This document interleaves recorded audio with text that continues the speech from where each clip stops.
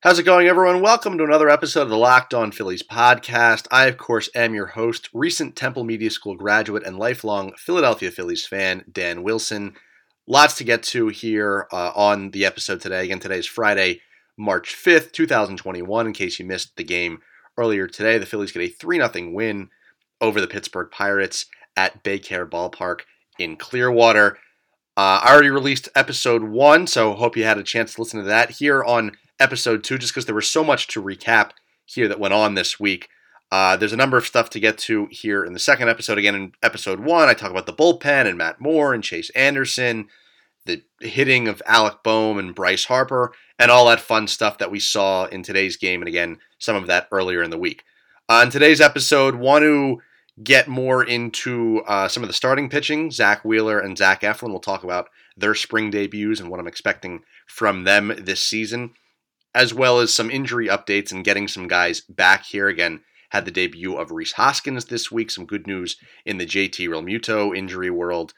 So we'll get to that and a whole lot more on this episode of Locked On Phillies. But I wanted to start here because as you look at this Phillies roster and you enter spring training, the question always is, well, how many spots are really up for grabs? You look at the bullpen, you say, all right, there's a few guys who are on the fringe, could go either way, competing to make the team. And I know not everyone's just competing to make the major league roster here in camp. There are guys looking to be placed at certain levels of pro ball within the minor leagues and what their role is going to be in the rotation or in the bullpen, stuff like that. But the one really big question mark as it pertains to the opening day lineup and this roster to start the season is who's going to be in center field. And again, I've talked about it 1,000 different ways, as have many other people who talk or cover about this team have, that there's a number of guys here in the running.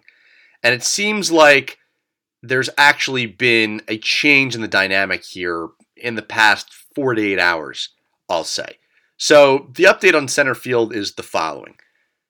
The following guys are kind of all in the mix. You got Adam Hazley, Roman Quinn, Scott Kingery, Odubel Herrera, and now the likes of Mickey Moniak. I'll get to that in a second about the possibility of him. But the news of the day in terms of the injury world, Adam Hazley, who again had played some center field for the Phillies last year, he suffers a moderate groin strain and he will be out for 4 weeks, which, if you're doing the math, barring a miracle, looks like he will not be in center field to start the season. And that's a huge, huge blow for Hazley, who was competing for this center field job. Now, Hazley in spring, 2 for 7, had a home run in his first at bat in spring last Sunday, was hoping to continue any success that he was having there. Again, pair of hits, a home run, was hoping to continue that throughout spring and have more success throughout spring so that not only to get the opening day job, but as I've said, maybe Girardi uses a platoon this season, as we've seen in the past. Maybe, I don't know who in his mind he's kind of been kind of quiet about anyone who he feels has a lead. You figure you look at a guy like Roman Quinn, I just don't think he has what it takes to be an everyday player where he's getting 4 at-bats a game, but I think he deserves a roster spot as like a bench pinch runner type of guy.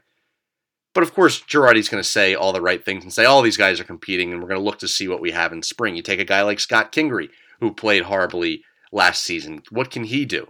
And he's 2 for 9 with a home run and 3 strikeouts here in the early returns in spring. And of course, the name that's, has a lot of controversy around it is Odubel Herrera. Now, I don't want to root for this guy. I don't condone what he did. I would prefer him not be in the mix. But I want to go back to something that Matt Breen said on the podcast when I had him on just about a week ago or so, or maybe it was 2 weeks ago at this point, and where he said that the reason why Odubel Herrera is back is basically because they don't have a baseball reason to part ways with him. Maybe it's the center field dynamic that's going on right now, or entering spring training rather, where you have Adam Hazley, and you have Scott Kingery, and you have Roman Quinn, and you have maybe now even Mickey Moniak, and you say, well, none of them are bona fide starting center fielders. They didn't go out and sign George Springer this past offseason. They didn't go and get Jackie Bradley Jr. this past offseason. So therefore, the door is open, and they can't really justify to Odubel's camp or to the Players Association that they can part ways with him. So they bring Odubel to camp. Maybe they're secretly rooting that he gives them a baseball reason to part ways with him. But if you're leaning in that direction, You're looking at this Hazley injury today. That's one less guy he's got to get through. And Odubel in his early returns in spring, 3 for 6 with a home run and an emphatic bat flip in yesterday's game because he knew he killed it. It feels like Odubel Herrera is going to force them into a really, really uncomfortable decision, I'll say. A decision that a lot of people are not going to be happy with.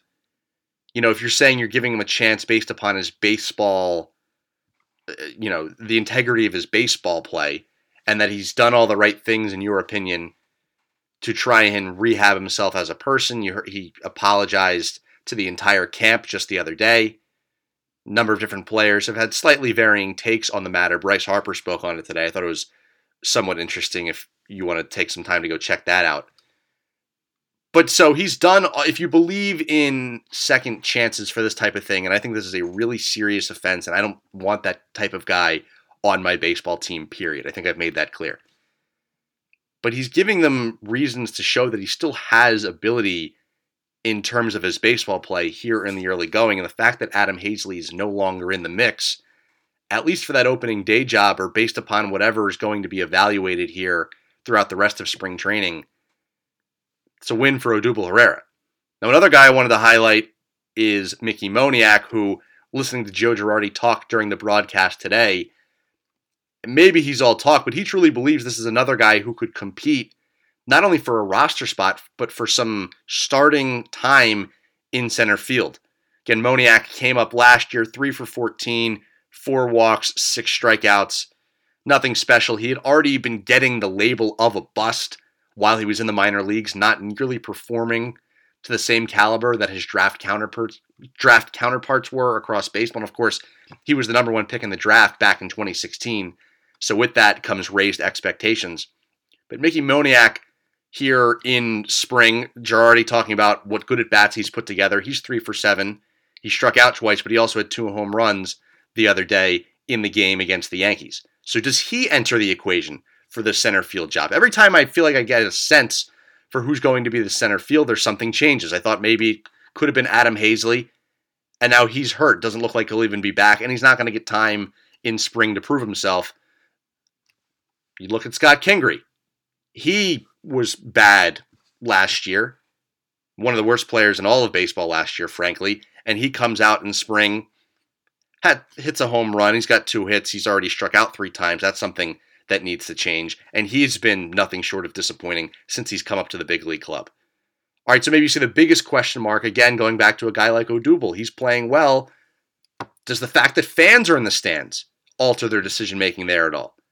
The fact that they would have to announce Odubel Herrera's name in the starting lineup. Dan Baker would have to read off that name, and the public perception within the crowd may not be the type of reaction they're looking for to open up the season while they're welcoming fans back. And again, Mickey Moniak, a guy who had the label of a bust for a while. Is there still an everyday player out there? Maybe not a number 1 pick, but is there an everyday player out there as this center field competition moves on here with the injury to Adam Hazley? So that's how I see the update in center field going on right now. Again, we have a lot more spring to go through, and just because someone gets the nod in opening day doesn't mean that isn't a platoon, doesn't mean they're not walking on thin ice. But the center field competition just got even more interesting this week, I would say.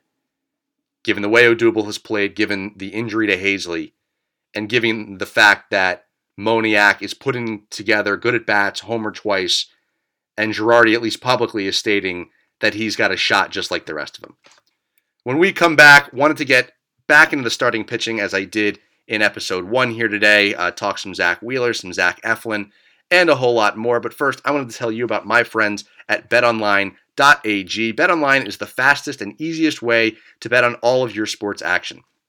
Football might be over, but the NBA, college basketball, the NHL, and of course spring training are now all in full swing. BetOnline, it even covers awards, TV shows, and reality TV. Real-time updated odds and props are almost anything that you can physically imagine. BetOnline, it has you covered for all the news, scores, and odds, and it's the best way to place your bets, and it's free to sign up. Head to the website or use your mobile device to sign up today, and you'll receive a 50% welcome bonus when you use the promo code LOCKEDON. Again, use the promo code LOCKEDON for a 50% welcome bonus with your first deposit. It's betonline.ag, your online sportsbook experts. More of the Locked On Phillies podcast coming right up, but first, I wanted to tell you about another podcast right here on the Locked On Podcast Network that you are sure to enjoy. Look, I'm sitting here covering everything you need to know about the Phillies right here on Locked On Phils, but what about the rest of sports? Well, now the Locked On Podcast Network, we have you covered. It's Locked On Today. Locked On Today, it's hosted by the great Peter Bukowski. It's all the sports news you need every morning in less than 20 minutes. Subscribe to the Locked On Today podcast wherever you get your podcasts. Wanted to get more into the starting pitching that we had earlier in the week. Again, highlighted Matt Moore and Chase Anderson in part 1 of the episode today. If you haven't already heard that, I highly recommend going and checking that out. But earlier in the week, we had, I'll call the higher end of the rotation, the 2 and 3 for the Phillies going in 2 games that were not televised. So, of course, my access to seeing how these guys pitched was not quite as good as when the games are on TV, but they're still on radio. You can still see videos thanks to social media and 21st century cell phone technology, as well as, just read the box score and see how they fared and read comments about what all the guys are saying. So, of course, I'm referring to Zack Wheeler and Zach Eflin. Wheeler winning the game on Tuesday. He goes 2 innings, allows just 1 hit, did walk a couple of guys, struck out a couple of guys, allows no runs. Zach Eflin, again, 2 innings pitched. That seems to be the status quo for all the starters here the first time through the rotation. 1 hit, 3 strikeouts, and 0 runs. Joe Girardi lining up his rotation, what I expect to be the rotation to start the season. He had Nola go on Monday. Of course, Ivan Nova pitched on Sunday, did not pitch well at all. With the exception of him, I'm taking the 5 starters as I see them to start the season, barring injury or some massive change or something like that. Beginning on Monday, he had Nola go. On Tuesday, he had Wheeler. Wednesday, Eflin. And then the past couple of days, on Thursday against the Yankees, it was Matt Moore. And on Friday against the Pirates, it was Chase Anderson. Zack Wheeler and Zach Eflin, these are 2 guys who had very, very good years back in 2020. If you want to first take a guy like Zack Wheeler, who, of course, was acquired, previously pitched with the Mets, and he had the lowest ERA of his entire career in the year 2020. Granted, it was a shortened season, but in 11 starts, he had a 2.92 ERA. He got that whip all the way down to a 1.169, and he struck out 6.7 batters per 9, which is less than he's seen in the past 3 seasons, where while he was in New York 2017, 18, and 19, he had an 8.4, 8.8, and 9 strikeouts per 9, respectively. But he really kind of found more success, again, in a shortened season.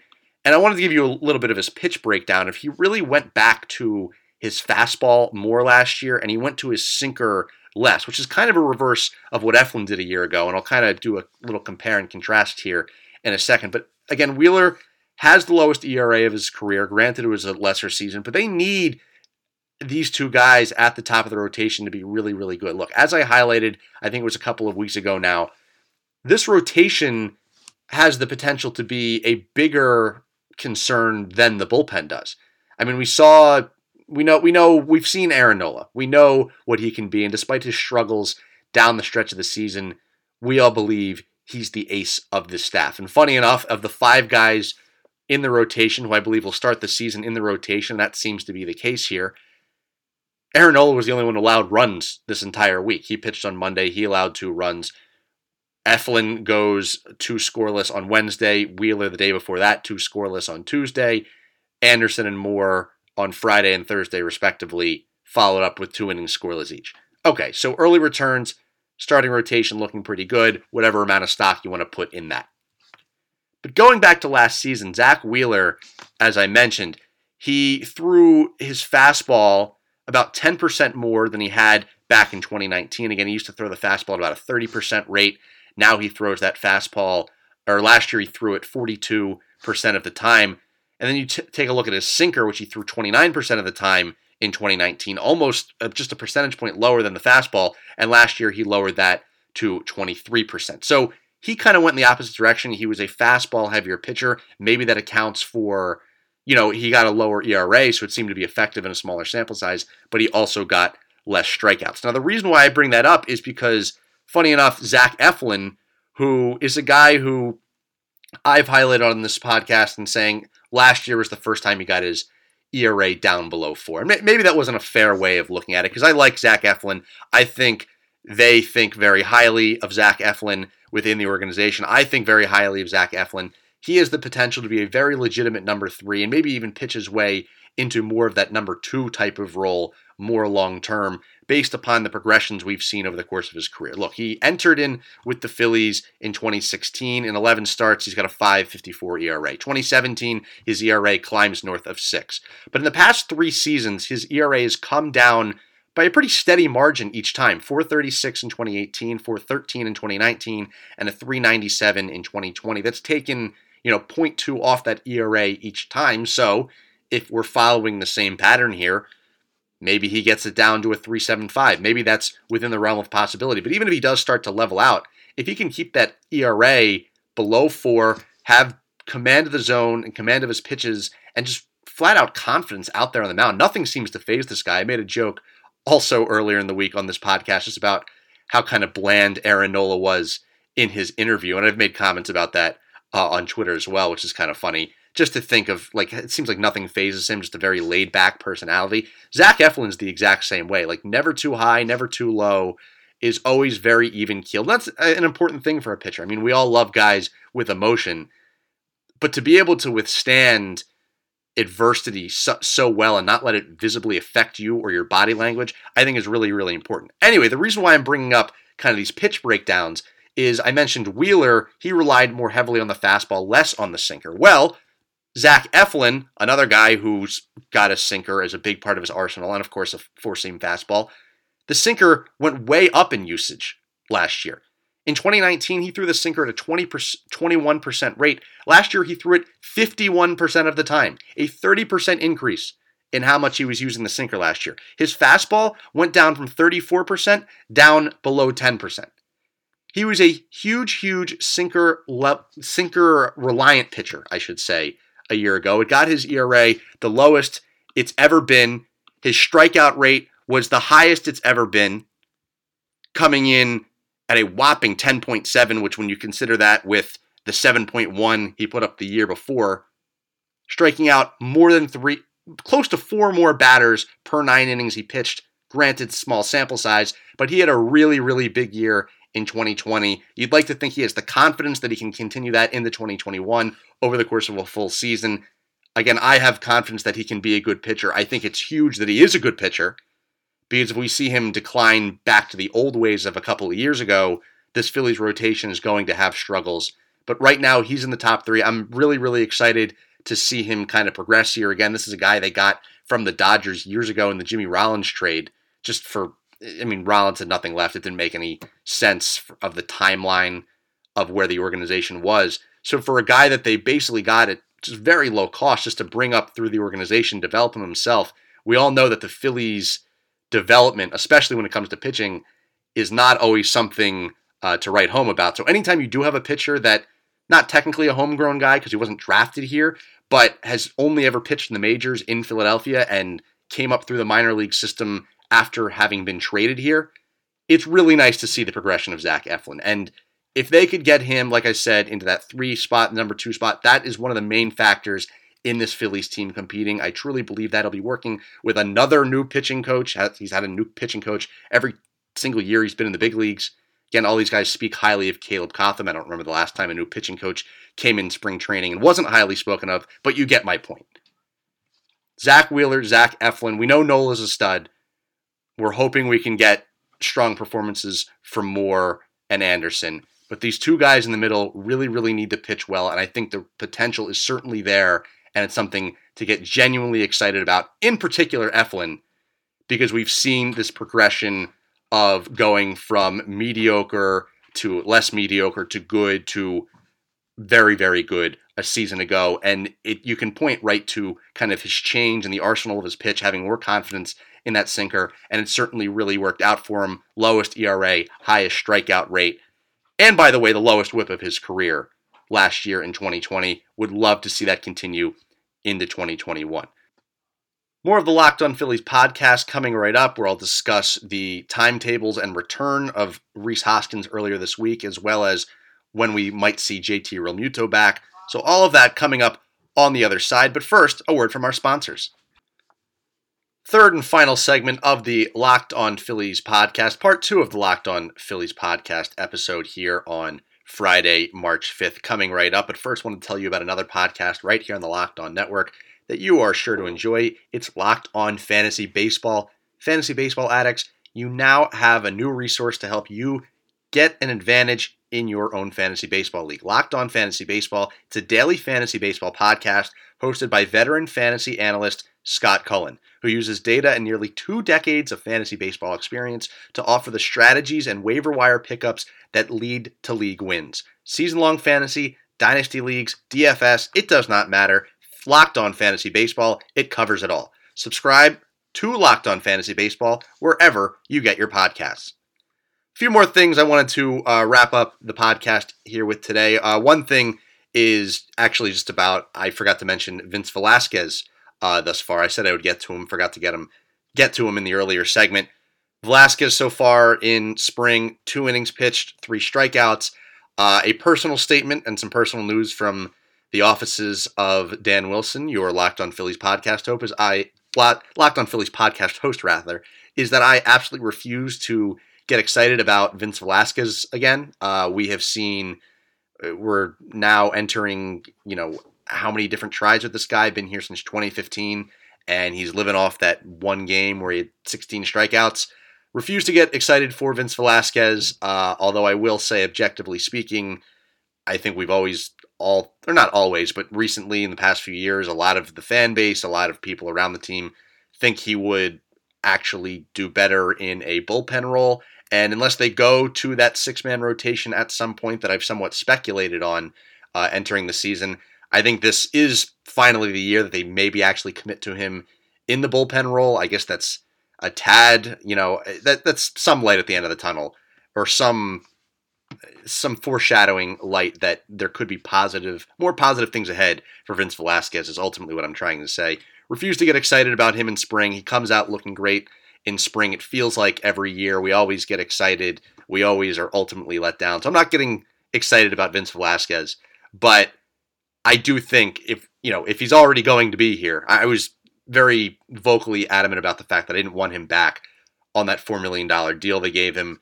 They decided to bring him back. If he's going to be back, he should at least be in the bullpen. It seems like Matt Moore and Chase Anderson are going to be the rotation guys. And again, barring an injury, barring a 6-man rotation situation with COVID or rainouts or whatever would cause a more congested schedule, that Vince Velasquez, for the most part, will be coming out of the pen and not getting the ball to actually start games. Between him and a guy like Spencer Howard, who they ultimately want to be a starter, but Girardi was talking about it in his post-game press conference today, actually, that he could see Howard going to the bullpen and then returning to a starter's role next year, again, coming off an injury, coming off a year where he did not shine as bright as they had hoped. Maybe they go to him in the bullpen. Again, he had some really nasty-looking stuff today, 96 miles an hour, dot to get a strikeout to end his outing. Maybe you're looking at the two of them out of the bullpen, and then a lot of the guys I think you saw today, including Spencer Howard, could be guys you see just making up this 2021 bullpen. Again, Archie Bradley, Hector Neris, Jose Alvarado, Connor Brogdon, Sam Coonrod, Jojo Romero, add in a Velasquez, add in a Brandon Kinsler. That sounds like your 2021 bullpen to me, which, again, as a whole, I think is, at the very least on paper, miles ahead of where that was last year. So that's just something else to keep an eye on as well. But the last thing I did want to get to here today is kind of the injury returns. Phillies received some good news, or at least made public some good news this morning when they announced that JT Realmuto, after announcing his thumb fracture a couple of weeks ago, he is now in a splint, not a hard cast anymore. Again, this is where they had hoped he'd be by this point. It seems like he is progressing nicely. He's ramping up baseball activities down in Clearwater essentially as we speak. And now he's again in a splint, no longer in a hard cast. So it seems like opening day is certainly a real possibility. They all are talking positively and don't seem to be all too concerned about his injury. And, that's obviously a really good sign considering he was signed to a 5-year, $115.5 million contract this past offseason.